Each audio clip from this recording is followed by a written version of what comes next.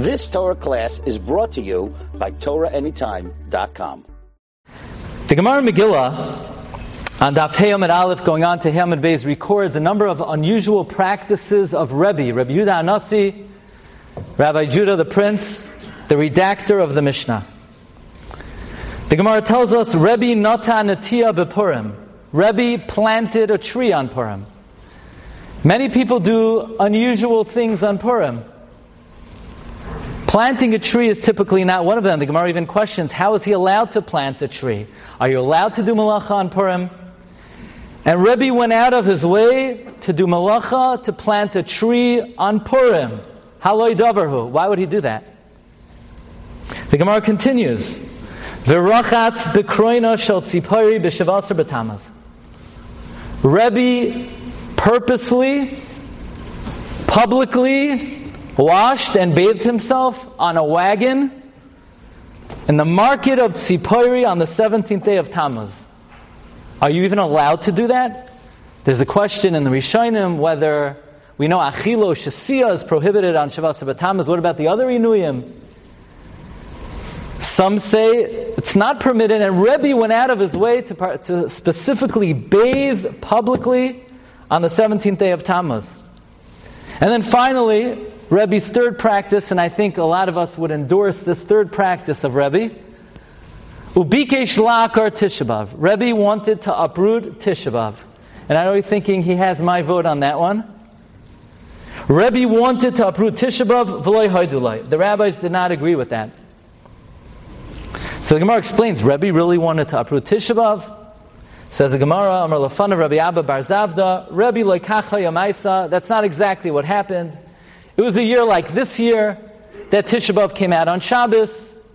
And Rebbe said, once we're pushing it off, let's just get rid of it entirely. And the Chachamim didn't agree, but Rebbe legitimately wanted to get rid of Tisha B'Av. And the first thing we need to ask ourselves, we don't find Rabbi Gamliel wanted to get rid of Tisha B'Av. We don't find Rabbi Akiva wanted to. Why of all Tanaim specifically did Rebbe want to abolish Tisha B'Av? We know the Navi Zechariah prophesies about the 4 Tanesim, the Tzom HaRavi, the Tzom HaChamishi, the Tzom HaShvi, the Tzom HaAsiri, that the day will come that these 4 fast days will be joyous days, Yomim Tovim. It's very interesting. The Chidah points out that the prophecy of Zechariah was already alluded to in the Chumash. Because Klal Yisrael says to Aaron, okay, let's make the golden calf. So Aaron said, I'll take care of it, but not today. I'll do it tomorrow. And Aaron said, Chag Lashem Machar. Tomorrow will be a festival. What kind of festival? What kind of Yom Tif? Tomorrow will be a Yom Tif? It's going to be a great tragedy. It's going to be a fast day. So the Chidah says that Aaron was the predecessor of the prophecy of Zechariah, that the Tzom HaRavi, the fast of the 4th month, will ultimately be transformed into Sasain V'Simcha L'Mayadim Tovim. So Aaron HaKohen was saying, tomorrow, Yesh Machar La'achar Zman. Sometimes tomorrow means in the far off future. Chag Lashem Machar. In the future, when Mashiach comes, the 17th of Tammuz, will be a Yom Tif. This prophecy of Zechariah always troubled me because of one particular expression. Koyamar Hashem Tzivakos, Tzom HaRavi, V'Tzom HaChamishi, V'Tzom HaShvi, V'Tzom HaAsiri. Yeah, not Yeh LeBeis Yisrael, not Yeh LeVnei Yisrael, Yeh LeBeis Yehuda. Will be for the house of Yehuda a joyous day. Why for the house of Yehuda? It will only be a joyous day. Mashiach will only be joyous for Beis Yehuda. What about the rest of the Jewish people? What about the Aseres HaShvatim? It's not going to be a happy time for them. Why the emphasis on the Beis Yehuda? Okay, I understand that Aseres HaShvatim were exiled 100 years earlier. So the Churban was more painful for the Beis Yehuda, but why the emphasis on Beis Yehuda? Certainly when these days are transformed, it will be joyous for everybody.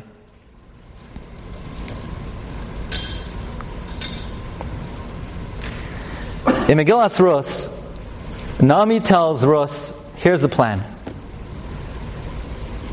You went to Boaz, you made an advance, You basically insinuated you want to marry him. He told you he's going to let you know soon, but you know how it is in dating. The guy says, I'll get right back to you, I'll get right back. In anything, anytime somebody says, I'll call you right back, that's minimum 2 weeks. Or I'll get back to you soon as 3 weeks, or I'll think about it as a month. Or I'm not really sure means never ask me again. Or I have to ask my wife is, don't you dare ask me again. So Naomi tells Rus with absolute confidence that you made your advance, Shavi viti, stay here, ad asher tedon, ech yipal hadavar, ki lo yishkoid ho'ish, ki im kila hadavar hayom, Boaz will let you know today, as they say in Yiddish, adar ya, adar nish, either yes or no, whether he's going to marry you. He's not going to play any games with you. He's not going to hem and haw. He will let you know today, yes or no. But Naomi was a Neviah. How did Naomi know Boaz would give an answer today? There are all kinds of complications in this relationship. Can he marry her? She's from Moav. I know every time I speak here it's about, Moav. But I like the topic. Who says he could marry her? There's a closer relative. What about Ploni Almoni? What about Toiv? Maybe he's going to want to marry her. How could Rus be told by Naomi definitively, Boaz will seal the deal Hayom today? The Medrash tells us something very interesting about Tisha B'Av. These are the words of the Medrash, whatever it means. But the Medrash says, black and white, that there's a momentous, monumental event that transpires on Tisha B'Av, the birth of a renowned personage, maybe the most important person who will ever be. The Medrash says, an individual, Menachem, the consolation, Mashiach, Boy Bayoim Noilad.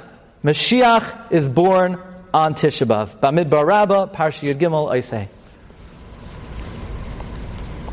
Quite a day for Mashiach to be born. I mean, he couldn't have come up with a better day. How did he pick that day? How did he come up with that one? Couldn't pick a better day to be born than Tisha B'Av? Why would Mashiach be born on Tisha B'Av? What's the hashgacha of that? What's the significance of that? Why does God orchestrate it that way? The Gemara tells us in Bava Basra that the positioning of the Kruvim would reflect the relationship that HaKadosh Baruch Hu has with Klal Yisrael. The Gemara asks a stira between various psukim and the Nevi'im. Are the Kruvim facing each other? Are the Kruvim back to back? So the Gemara says it depends really on how we behave. Bizman sha'oisin ritzoino shel makom, when the Klal Yisrael accords himself in the proper way, then the Kruvim are facing each other and they're ishalachiv, directly gazing at each other in friendship, in love. And the Gemara says, "Bizman she'ein oisin ritzono shel makom." They're basically like a couple at war. Their backs are to each other. They can't even look at each other. Says the Gemara, the positioning of the Kruvim reflect the relationship between HaKadosh Baruch Hu and Knesset Yisrael. So naturally, you would expect that when the Umay Sa'olam entered the Heichal and they went into the Holy of Holies and they pulled the veil of the Paroiches and they saw the Kruvim, we would have expected the Kruvim to have been back to back. And yet the Gemara in Yuma says from a pasuk in Malachim, not only were the Kruvim not back to back, not only were the Kruvim facing each other, they were embracing each other, intertwined like a man and his beloved. At such a time, clearly we had committed Averos, Sinas Chinam, many other Chatam. If you look through Chazal, Loi Charva Yushalayim Ella, Loi Charva Yushalayim Ella, a whole list, a whole litany of Averos that Klal Yisrael committed. I don't think we could have identified a time that Klal Yisrael were in Ein Oisin Ritzono Shel Makom more than at the time of the Churban. Why were the Kruvim embracing each other at the time of the Churban Beis HaMikdash? So the Bnei Yissaschar, Rav Tzvi Elimelech of Dinov, quotes one of the early Hasidic masters, Rav Pinchas of Karetz, that conceptually, for the conception of a soul, the status of Mashiach, to produce such a lofty, elevated, holy soul, you needed a very intense, passionate union.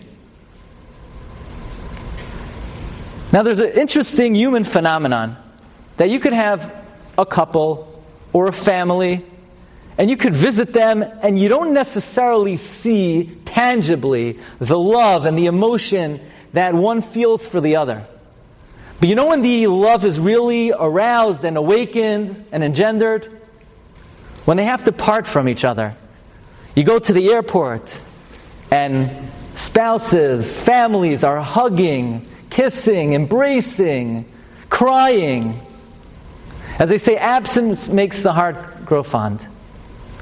So they could have been together for 40 years and we never saw this level of intensity of emotion. But when they have to separate, that's really what arouses and awakens the emotion between two people who love each other.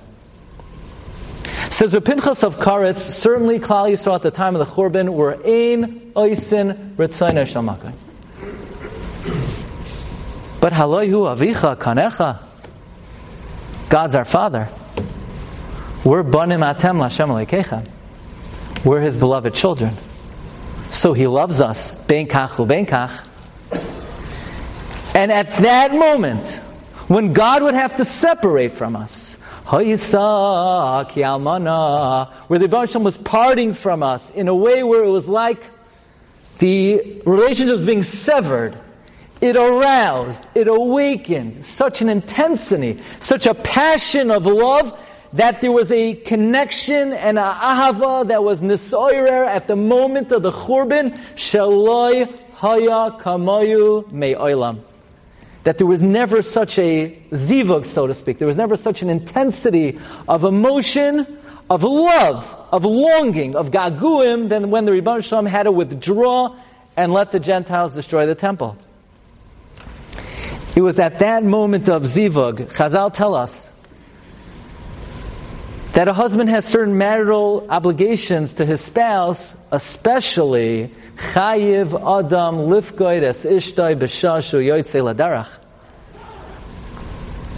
When a husband goes on a trip and he leaves his spouse, he has a specific obligation, marital obligation, because she longs for him at that time. So because God was withdrawing to an extent, and we longed for Him, and we needed Him, He responded with a arousal of love to Klal Yisrael. That is what produced the soul of Mashiach being born on Tisha B'Av, says the Bnei Yissaschar in the name of Reb Pinchas of Karetz. So it's very interesting. Tisha B'Av is the most tragic day of the year, but there's something beneath the surface that the withdrawal arouses. It produces and engenders a certain love of HaKadosh Baruch Hu to Klal Yisrael that's incomparable any other time of the year. But if we study some of the other fast days, we will discover that this similar phenomenon exists on some of the other fast days. Chassam Sofer quotes the Targum that Rus showed up at the field of Boaz Erev Pesach. If you want to bother someone, Erev Pesach is always the best time. Rus has nothing to eat. Imagine, she shows up Erev Pesach. And she stays there. Ad kalois katsir chitim ukatsir sa'orim, which is 3 months. Which concludes on the 15th day of Tammuz, says the Chassam Sofer. Nami tells Rus, okay, now make your move. Go to the threshing floor tonight, the 16th. Lay by his feet, midnight at the threshing floor, and insinuate what you want. And that's what she does. And Boaz says, Shechvi ad haboiker, stay till the morning. In the morning, Boaz says, get out of here before anybody comes. But I'll let you know what I'm going to do. And she returns to Nami. And Nami says, Shavi biti, stay my daughter. Ara sher teiden echibo davar, ki loy yishgoid ha'ish, ki im kila hadavar hayoim. the man will tell you what to do today. This is the 16th of Tammuz. Says Chassam Sofer, how was Naomi confident that Boaz would make his decision today? That's because that evening begins Shiva Asar B'Tammuz. And Shiva Asar B'Tammuz is Reya Mazle Lebeis Yehuda. It's a very dark time for the house of Yehuda. That's the time of the Churban Bayis, especially for the Malchus Beis David. Not so much for the Aseres HaShvatim. They were exiled at a completely different occasion. But for the Beis Yehuda, the 3 weeks is a very tragic time. He's not going to want to marry you tomorrow. After all, Minhag Yisrael is we don't get married during the 3 weeks, and there's a reason for that. Because it's Reya Mazle Lebeis Yehuda. I am confident that if the man will marry you, it will be today. And sure enough, Chassam Sofer says, he proposed to her that day before the onset of the Shloisha Shavuos, the onset of the 3 weeks. And that night, the night of Shiva Asar B'Tammuz, Boaz consummated the marriage. And by the morning he was dead. But Rus had conceived. Oived, the progenitor of Malchus Beis David, like the Mashiach that's born on Tisha B'Av, Oived was conceived on Shiva Asar B'Tammuz. How interesting. So on the surface, it's Reya Mazle. But when you dig a little bit beneath the surface, there's a certain latent potential of redemptive quality during this time of the year.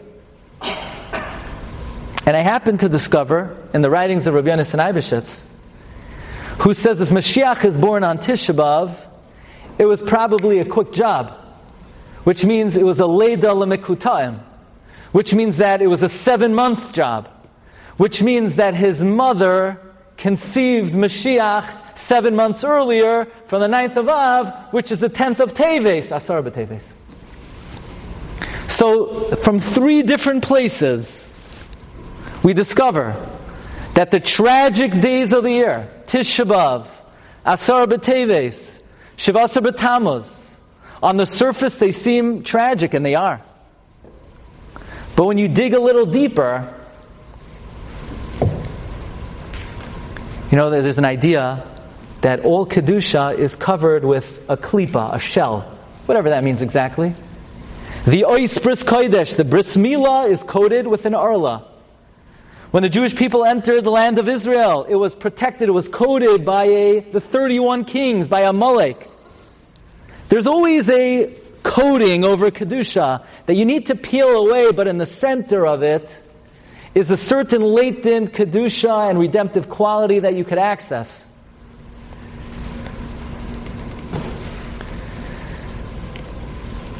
Bnei Yissaschar points out that throughout Shas, Rebbe is always looking to defend David HaMelech.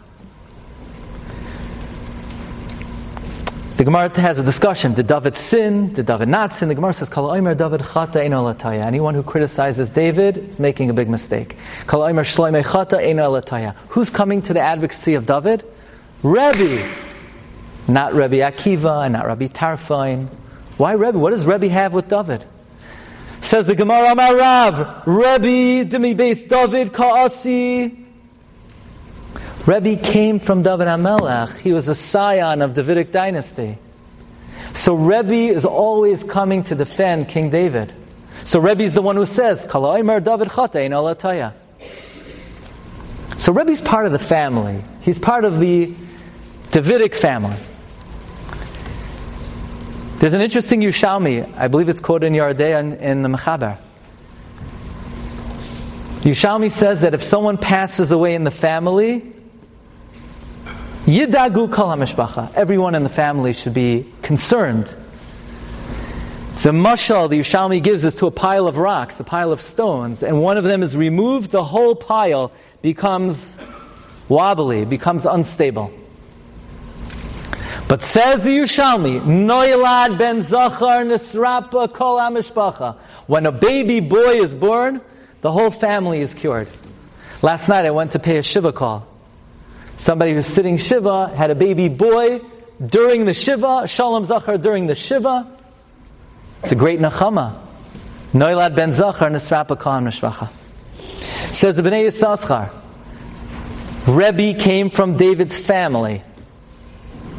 When Tisha B'Av comes, Rebbe is margish. He has a certain spiritual sensation. Mashiach is born today. His family is cured. Let's get rid of Tisha B'Av. Nobody else senses it. Nobody else connects with it to the level of Rebbe, because Rebbe's part of the family. Rebbe mibeis David Ka'asi.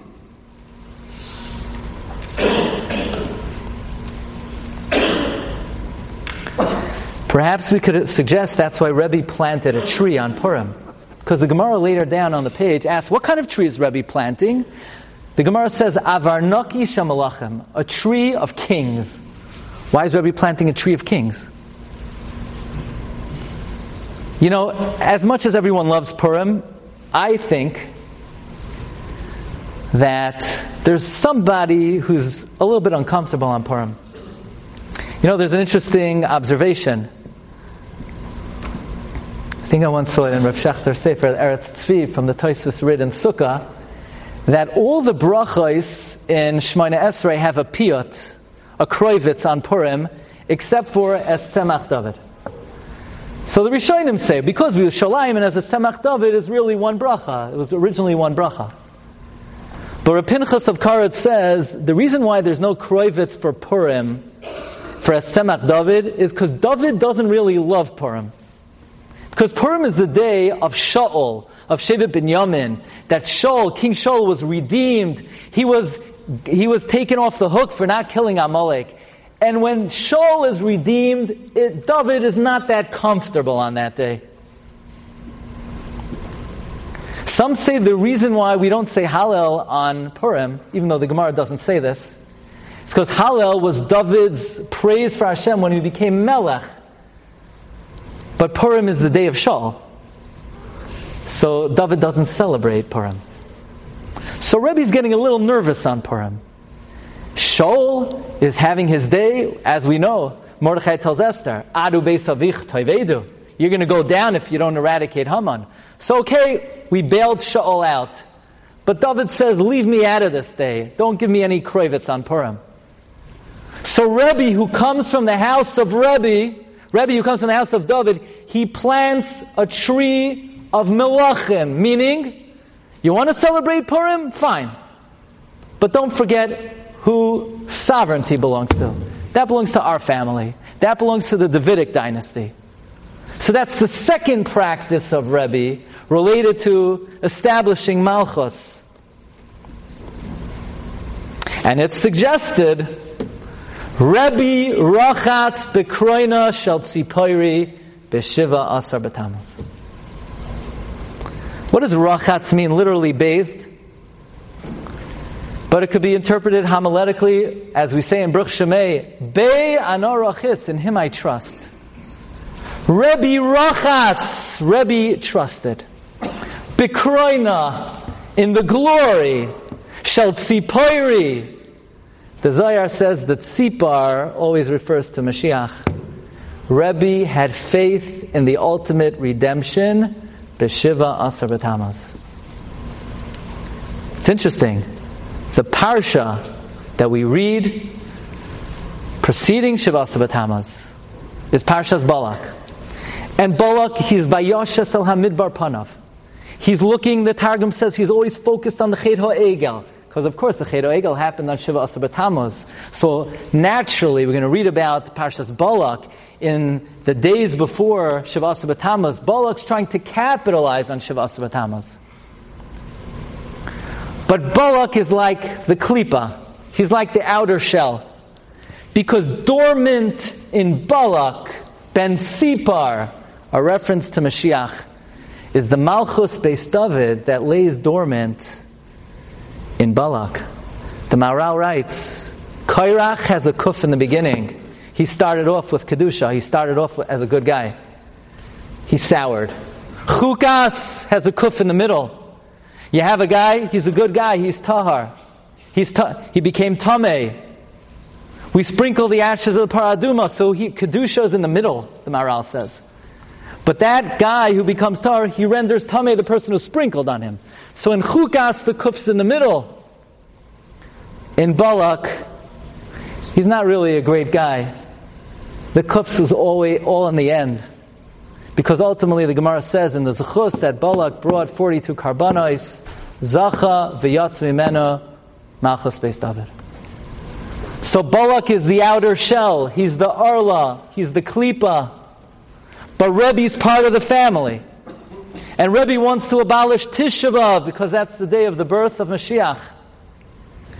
And Rebbe senses that on Purim he has to establish the monarchy for the Malchus Beis David. The Rebbe rachatz bekroina shel tzipori b'shiva asar b'Tammuz. Rebbe had faith that on the 17th day of Tammuz, even though right now it's a tragic day, he had faith in the prophecy of Zechariah, Tzoim Haravi, V'Tzoim HaChamishi, V'Tzoim HaShvi, V'Tzoim HaAsiri. Yes, will be for all the Jewish people, but Yeh LeBeis Yehuda, more than anyone else, the Beis Yehuda sense the redemptive quality of the Malchus Beis David in this time of the year, more even than the rest of the Jewish people. May we all be zoichet to see very soon the fruition of this nevuah. Yeh LeBeis Yehuda l'sasan u'lesimcha u'l'mayadim toivim v'ha'emes v'ha'shalom ehavu b'bias kol tzedek meher v'yaminu. Amen. You've just experienced another Torah class brought to you by TorahAnytime.com.